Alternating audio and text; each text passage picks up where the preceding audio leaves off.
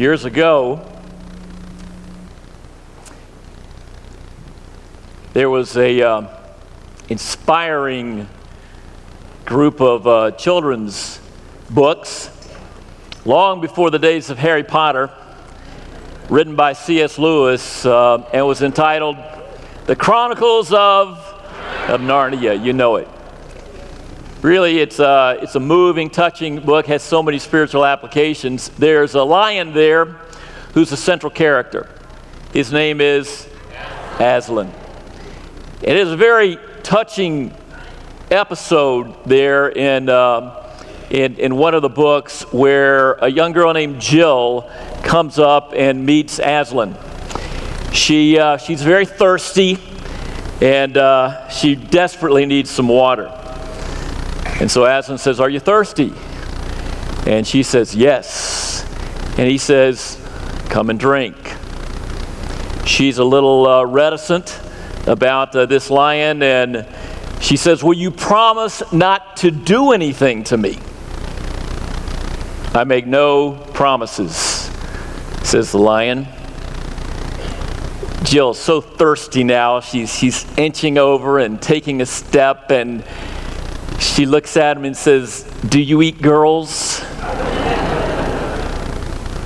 Aslan says, "I've swallowed up boys and girls and men and women and emperors and kings and cities and realms." "Oh my, I dare not come and drink," says Jill. "Well, you will die." Jill, according to C.S. Lewis, inches a little closer, and she says, "I suppose I must find another stream." Aslan barely glances up and simply says, "There is no other stream." This morning, if you are thirsty, there is no other stream than the living water offered to us through Jesus Christ and God alone. In John chapter 4, Jesus said, "Whoever drinks the water I give him will never thirst. Indeed, the water I give him will become a spring of water, of living water, welling up to eternal life." Eternal life. That sounds good, doesn't it? Living water. Getting our thirst quenched. Being able to have trust and security in our lives. Some weekends are just so full, and they're full with many different ranges of emotions and things that you go through. On Saturday, many of us, maybe close to 100, gathered around this little baptismal pool. It's plenty deep enough to go all the way down, as we do, just like they did in the New Testament. But we had a singular experience, and that is seeing Mike Jacobs baptized into Christ.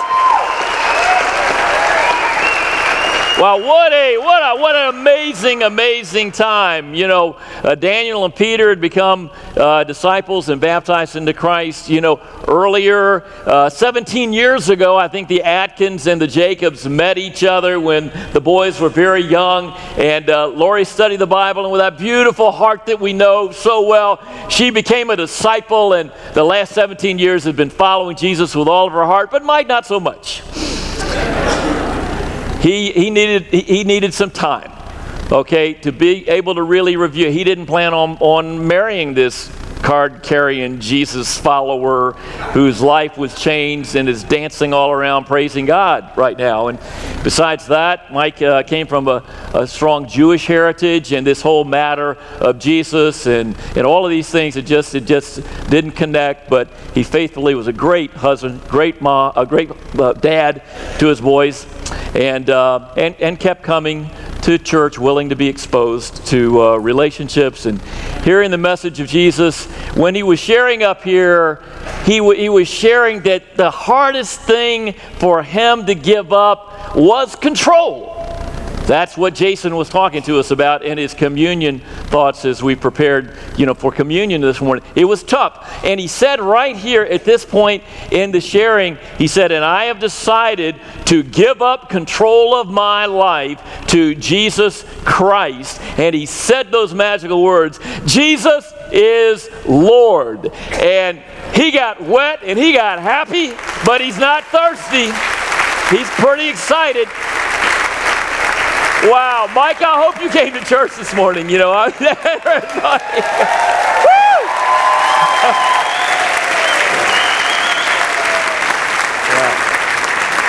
And of course, the applause is not just for Mike, but it's just for God alone is the one who can really change hearts and really be able to meet our thirst. And it was very, very lovely. I wish everybody could have been here yesterday. It was way better than any sermon you're going to hear. Just tremendous sharing, and maybe we do have it taped, and we'll be able to put it in some parts of it in some sort of form.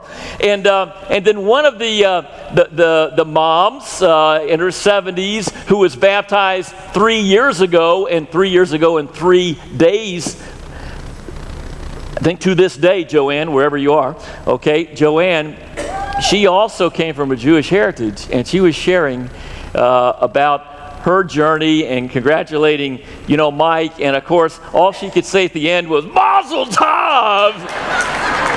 Which means, of course, great, good luck, and most importantly, congratulations, in that idiom. And so, can we all say to Mike, Mazel Tov, congratulations. And what we're going to talk about this morning is another Jewish man.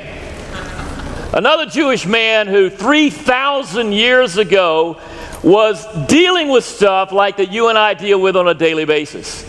He was a man's man. He started off as a shepherd, and then a warrior, and then a soldier, and a king, and King David. And he wrote some wonderful psalms, and we're going to look at 3 of them this morning and try to zero in on why it's so important with everything going on in our life to focus on God alone. And so I invite you to turn to Psalm 62.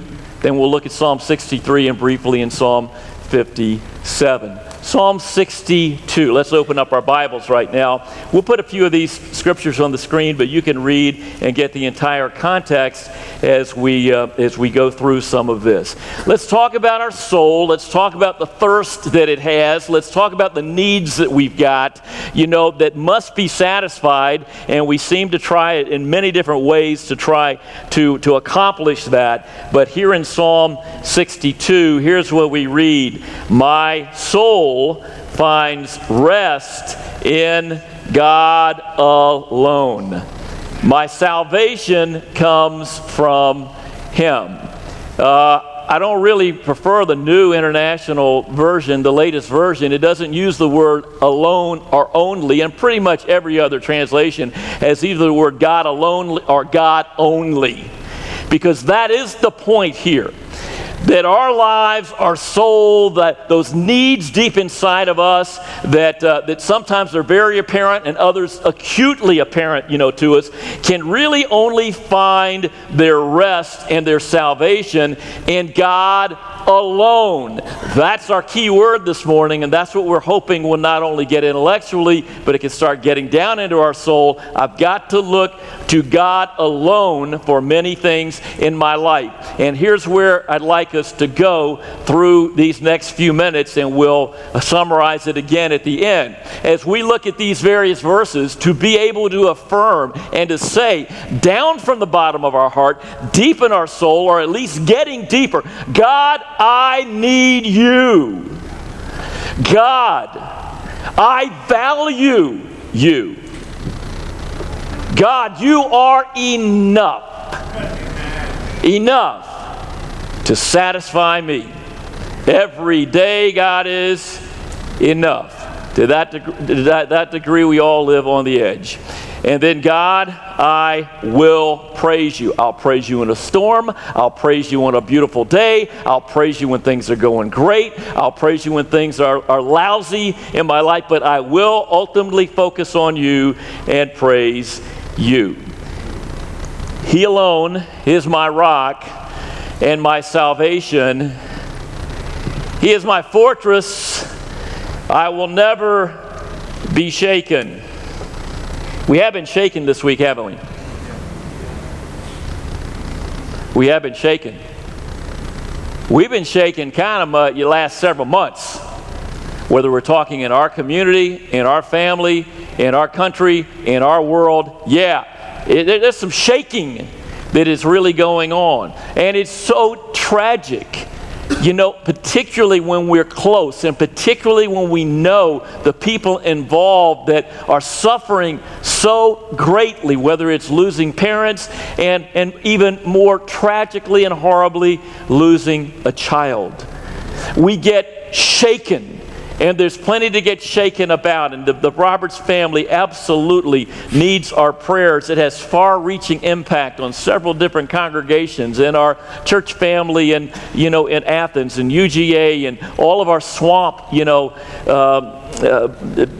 men and women that have been so connected in that. You just get through these kind of things, unspeakable sadness sometimes, right? Particularly when it's not just a headline or a news broadcast. And for me, I just, for about half a day, honestly, even without knowing the Roberts family very well, but knowing there were 4 others in the car that just barely escaped, with their lives intact, I was just kind of numb for half a day. And like all the energy drained out of me. You ever do that? I know I need to think about, pray to God, pray for healing. I know, and so many of you that are caregivers and in the middle of this, it takes a heavy toll. I know, for instance, Steve and Terrell Brand, over for the last several days, just pouring their life and their hearts out to the Roberts family. And so many of you as well. Yeah, and you look, what is going on? It's so, it's unspeakable sometimes. Where do we look? Where do we go for strength? And if that's not enough, this thing continues to go on, because just, a day or so before, on early Monday morning, here at the Publix in Roswell, the police discovered the dead and murdered bodies of 2 17-year-olds, a student, Natalie Henderson, from Roswell, and then a student from River Ridge, I think it is, were brutally slain and killed and shot in the head. There was a vigil, I think Tuesday night, just where hundreds were gathering together in Roswell, and you're just going, what is going on? And last night, one of our good friends, Ben Casaza's roommate, last year, was in another one of these accidents. Broke both shoulders, several ribs. He's going to survive. He's going to be okay. But again, a nightmare. What happens here? You can get fearful to get in a car. You can get fearful to see your friends drive off and get on a freeway. You can get fearful as a mom or dad. You can wonder, what's going to happen to you. You really can. It can affect you not just in the way of being careful, but being anxious, fearful, anxiety. And where we need to go is to God alone and ask for His help and His direction and His strengthening in our lives. I remember, and all of us are susceptible to this. I remember when I was like a high school senior myself, that I had the same name as another kid in my high school. We had the same name, and it was early summer, and he drowned at the beach. And so there was no cell phones or Facebook or any of these kinds of things, and the word started getting out that Tom Brown had died and drowned at the beach. And my friends and family just panicking, going crazy. I mean, there was no cell phone. Hey, it's cool, I'm fine. You don't want that. And it was like, wow. And that kind of shook me up just a little bit. Hearing about that as well. Some of my friends in high school died from gunshot, accidents while hunting or car accidents, that sort of thing. And then myself, my idiot 17-year-old self, after I graduated, decided to go get a fake ID and get a bottle of SIBO wine and drive down to the beach and go on a date. And then driving back, passed out, turned around the car going the wrong way on our freeway, ran a cop off the road, and spent the night in jail. Okay, and then, so I'm sitting there in jail, and the car had hit something. Obviously, I wasn't a Christian, didn't go to church at that time, just like a typical crazy kid, okay, just not paying attention and not having spiritual borings in my life. But I did, because they told me, hey, listen, we're going to have to check on every hit and run. And, you know, for about a day, I didn't know, did I kill somebody? My mom said, you got to go to counseling, all of this. And I promptly said, you know, I am never going to drink again. That lasted about a week, and then it was, I'm never going to drink and drive again. That lasted another week, and then it was, I'm never going to drink a lot and drive. And, you know, that was about it for my life. But I did wonder, was there a reason and a purpose why I survived? Praise God, some people invited me to Bible Talk a couple of months later as a freshman at the University of Florida. Okay, and to figure that out. But this stuff absolutely happens, and we need to, in every way that we possibly can, rely on God, a genuine relationship with God, so we're not an idiot, okay, and we're not stupid and don't get into things that we shouldn't do, and then also so we can have the proper kind of prayer, cover, protection, and everything we can ask God for with our families and for our world. But it actually comes from God alone, because worrying will not get anything done. Anxiety will really not get anything done.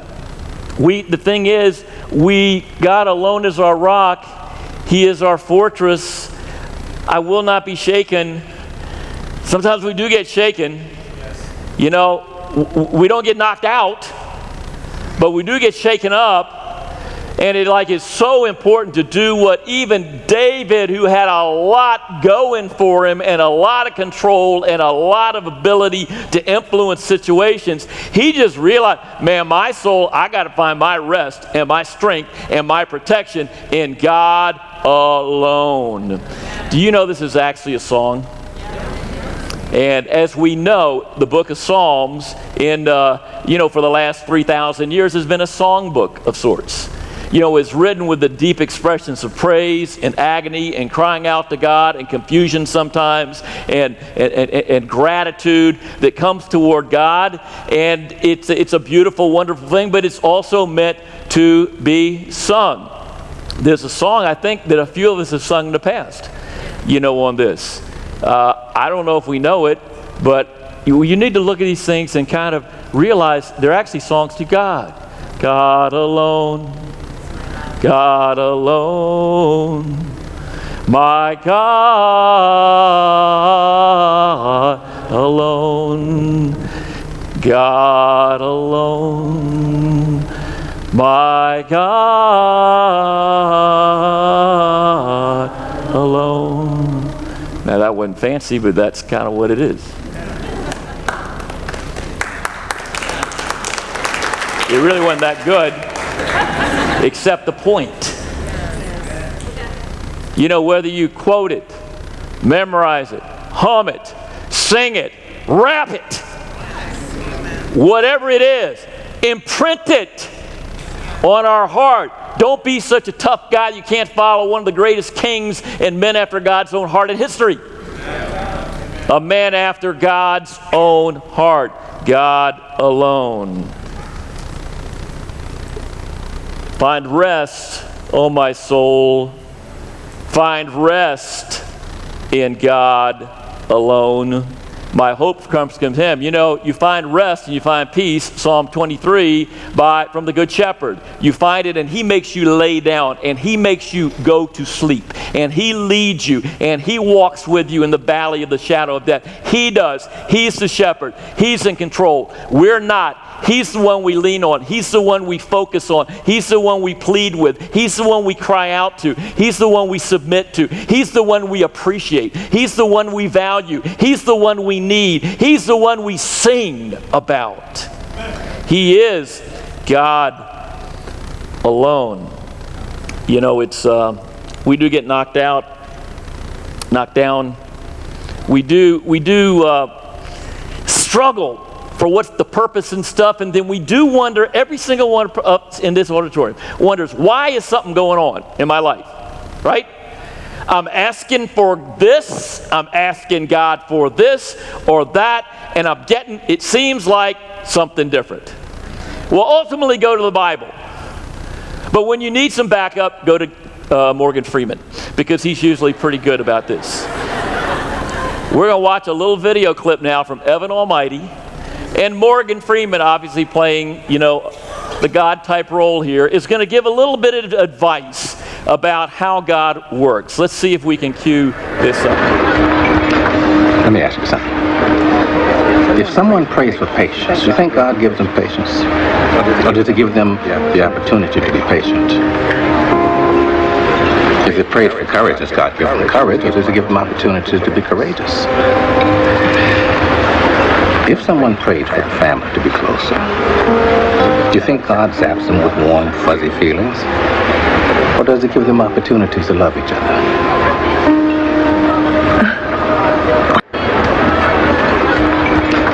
Let me ask you something. If someone prays for patience, do you think God gives them patience? Or does he give them the opportunity to be patient? If they prayed for courage, does God give them? Good enough to see it twice. And then he goes on, and Morgan Freeman says, and then what happens? We change the world. A lot of you are familiar with something that was written a couple hundred years ago by an unidentified soldier in the Civil War. It was a tragic time. A lot of confusion, a lot of questions, a lot of suffering, a lot of pain. And this unknown soldier wrote, I asked God for strength that I might achieve, and I was made weak that I might obey. I asked for health so that I could do greater things. I was given infirmity so I could do better things. I asked for riches that I could be happy, and I was given poverty so I could become wise. I asked for power so that I could have the praise of others. I was given weakness that I might feel my need for God. I asked for all things that I could enjoy life, and I was given life that I might enjoy all things. I actually received nothing I asked for, but everything I had hoped for. My prayer was answered. I am most richly blessed. This is what Morgan Freeman was trying to get at in that little movie clip. We pray, we ask for stuff, we want it, but God alone does in fact give us what we need at that time, and we need to rely on that in a very, very deep and meaningful way. Trust in Him at all times, all right? You people, pour out your hearts to Him, for God is our refuge. I actually think that's Psalm 62, if you still have your opening. Pour out your hearts to Him. Yeah, we trust in God. We absolutely, that's bedrock in our faith. We trust in God. But did you know, and we talked about this in the last few weeks from time to time, you also need to, and it's right and it's healthy to pour out your heart to Him. To let Him know how you're feeling, what you're doing. Now you got to work through that and eventually get back to trust in God, but you see it in the Psalms, you see it in David, pouring out your heart, giving God, just what is really, is David said in Psalm 51, the truth in your inner being, being able to express that. A lot of you guys know a man named Tom Jones.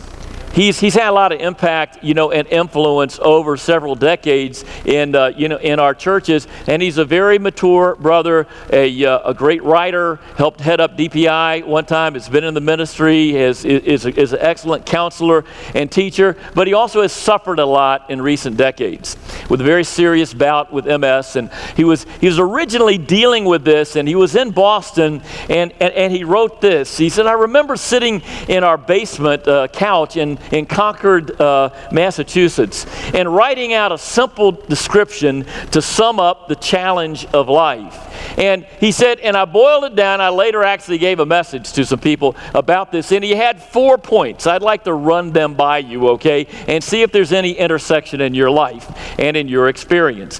He said, number one, Life is hard. You remember Clubber Lang and his prediction to Rocky? Pain. Life is hard. It's challenging.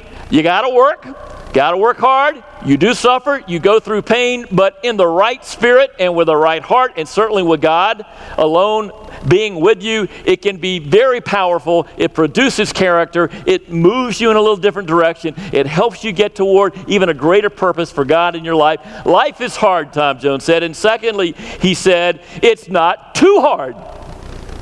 Can you affirm that? You know, don't be elbowing your husband or wife. See, he said it's not too hard. Life is hard, but it's not too hard. And thirdly, it is good that it's hard. Yeah, great, right. And number 4, we can rejoice even when it is hard. It's kind of what Jason was getting at with his take on, as a physical therapist, on pain versus suffering. I mean, almost everybody goes through tremendous pain and grief and loss at times in their life. I mean, one of the greatest American, heroes and influences that any of us relate and are inspired by still today, Abraham Lincoln, went through his own horrific loss and horrific pain. I'm not talking about losing a few elections or losing some money or an investment. The dear love of his life, Anne Rutledge, they were looking forward to this wonderful future together. And in 1835, she got malaria and she died. He was so absolutely, completely devastated. They found him wandering around in the Illinois woods, incoherent and rambling and just talking to himself. He had a very, very, very challenging time coming back from that. He did eventually recover. Grief haunted him, but faith did sustain him, as he writes. The pain actually, in some ways, made him strong. And some of the hard lessons that he learned, he was able to navigate our country through the horrors of a civil war and to begin to get back on their feet again. A fellow named St. Bartholomew many years ago said, many of us spend our whole life running from feeling with the mistaken belief that you cannot bear this pain. But you've already borne the pain. What you have not done is feel all you are beyond the pain.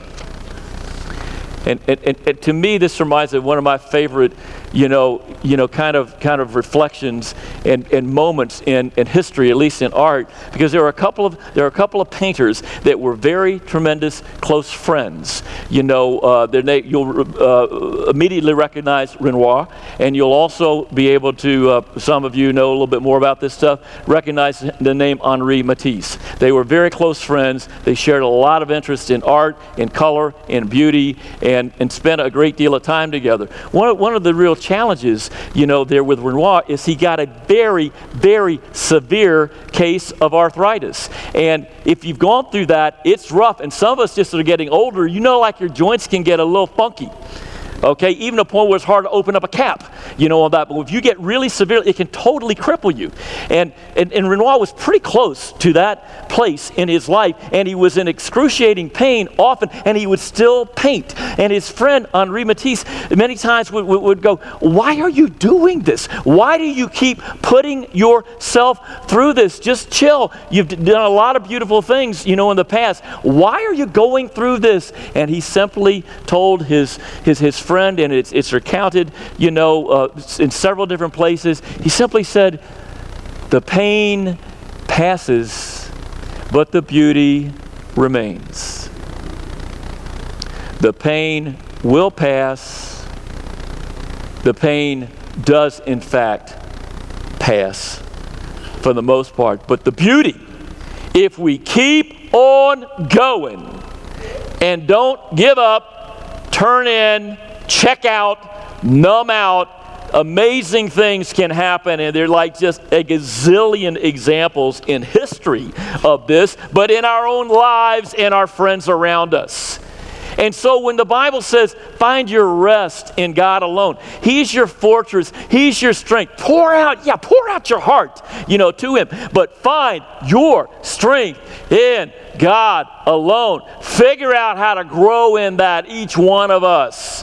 And for our prayers to become more powerful, and our suffering and pain that we do go through to be more redemptive and guide us toward this purpose in our life. You see, as we go on in Psalm 63, and you can look over, at the other side of your page and see this, David goes on and he tells us, he helps us to appreciate the fact that with God, he's still earnestly seeking God. He's looking for God with all of his heart. He says, I'm thirsting for you, God. I'm thirsting. I'm longing for you. I'm clinging to you. It's our way of saying seek God's kingdom with all your heart. It's like saying love God with all your heart and all your strength. But baby, it's more about really earnestly and continually seeking God. My whole being longing for you, as in a dry and parched land where there's no water. Why is this important? Why is this so important? To realize, even if you're quite an accomplished person on your own, that ultimately God alone is the source of fulfillment in our lives. Everybody's, including mine and yours. St. Augustine said once 17 centuries ago, our hearts are restless until they find their rest in you, O God. Every single person in this room, myself included, when we get away from this, we get restless. We get nervous, we get anxious, we get funky, we get ADD'd or whatever initials we got. It starts getting worse, okay? That's what happens. But when we stay focused and we do things like quiet times, remember? Quiet times, walks with God, prayer with friends, meditation, music, singing, all kinds of things in this crazy, amped up world that can totally disappear in our lives. When we do that, we in fact will find rest. My soul yearns and it faints for the courts of the living God, the psalmist says in Psalm 84 and verse 2, which actually simply, leads us to this next thought. God, we value you because he says, your love, what is it? Your love is better than life. I don't know if you feel that way this morning. You may not. That's where we want to get to if we really want to have a full, rich, enjoyable, peaceful, great life. With God filling us up, leading us, but you got to work on that. It's called growing spiritually, in our lives. This is how the psalmist put it in Psalm 84 as you go on from that verse I was quoting. He said, I would rather be a doorkeeper in your house than dwell in the tents of the wicked. Do you remember that, some of you, that passage? And because he's saying, I value you, God. I value you being in your family, in your church, in your kingdom, more than if they just elect me something or give me something or give me more money or give me more power or a raise or something more comfortable. I value that. I'd rather just be, passing out these newsletters, being a parking lot attendant, putting together the communion cups, coming picking up the trash, vacuuming, cleaning out the toilets in your kingdom than anything else. We're not all naturally there, right? We got to grow or get back to that. But that's where a tremendous amount of freedom and a tremendous amount of peace, really resides in our life. I do think we need to ask sometimes, am I satisfied? Am I satisfied? David says, my soul is satisfied. Is God enough to satisfy you and me?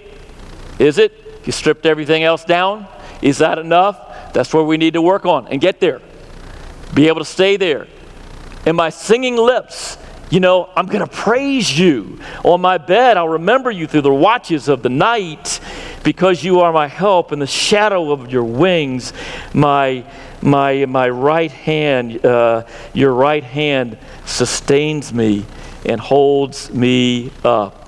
Psalm 57, we'll just hit some of these quickly. I really hope that you will. It's very simple to find in your Bible. Psalm 62, 63, 57. You got to marinate yourself in this and really think about it, pray about it, zero in that God, I need you. God, I value you. God, you are enough to satisfy me, and I will praise you. I will sing to your name. Have mercy on me, my God. Have mercy on me, for my soul takes refuge in me. I will take refuge in the shadow of your wings until the disaster passes. The disaster will pass. The pain will pass. The beauty will remain. You know, Tom, what are you saying? Get over it? If you're going through hard times, is it get over it? No, it's lean into it. Lean into it. Feel it deeply. Grief is a wonderful thing, a necessary thing for everybody to go through. It's a part of that healing process. You see it in the Bible. Experienced counselors understand it. We help each other with this. No, it's not just get over it. Lean into it and to be able to find hope on the other side and our purpose. I'm not good at this. All my close friends know I have a default position, which is avoid pain. Get out of Dodge. Crawl into a cave. I don't like leaning into pain. I don't like grief that much. That's my natural default, position. I got to boast in my weakness at this point, okay? I've grown a lot in it. I need to keep growing in because it makes me a deeper person, not a superficial person. And all of us have got to work on this, okay? Not get debilitated by pain and suffering, but not also just, run away from it. And get away from what God is actually trying to do in our lives. I cry out to you, Most High, for your purpose in my life. My heart, oh God, is steadfast. I will make music, for you. This is a tremendous thing, He says, I'll awaken the dawn, I'm going to sing, I'm going to praise. It's just, this is where you get to. When you work through these things, you get to singing and praying. Yeah, this is David the Goliath killer here, guys. This is the Goliath killer. This is the great soldier who says, I can sing and praise God. Don't you love it when you see old codgers in the church singing out? Frank Santos is sitting in the back and his brother's visiting from the Northeast. I bet you're not used to seeing this grizzled old guy singing, and I love standing by Frank. He's out singing out loud. Men, real men, sing and praise. It doesn't have to be good. Make a joyful, you read it, but you sing. Jump every once in a while. You don't have to be around people. Do it in the shower. Do it in an empty lot. Praise your God. Sing, meditate on the watches of the night, and then be able to thank God for all He's done. This we deeply need in our lives as well. And no, it's not impossible to rejoice always, pray constantly, and give thanks in all circumstances. It's just so we got to focus on God alone. Okay, so what do we do here as we wrap it up? We just say, God, I need you. I don't want to be too contrived, but it wouldn't hurt us to say, God, I need you. Whether you say it out loud or not. God, I value you. This is one right here. God, you are enough to satisfy me. And God, I will praise you. I will praise you. We're actually gonna close out our service with the same song we did before the sermon, called My God is Awesome. And we want to try to sing it with even deeper meaning.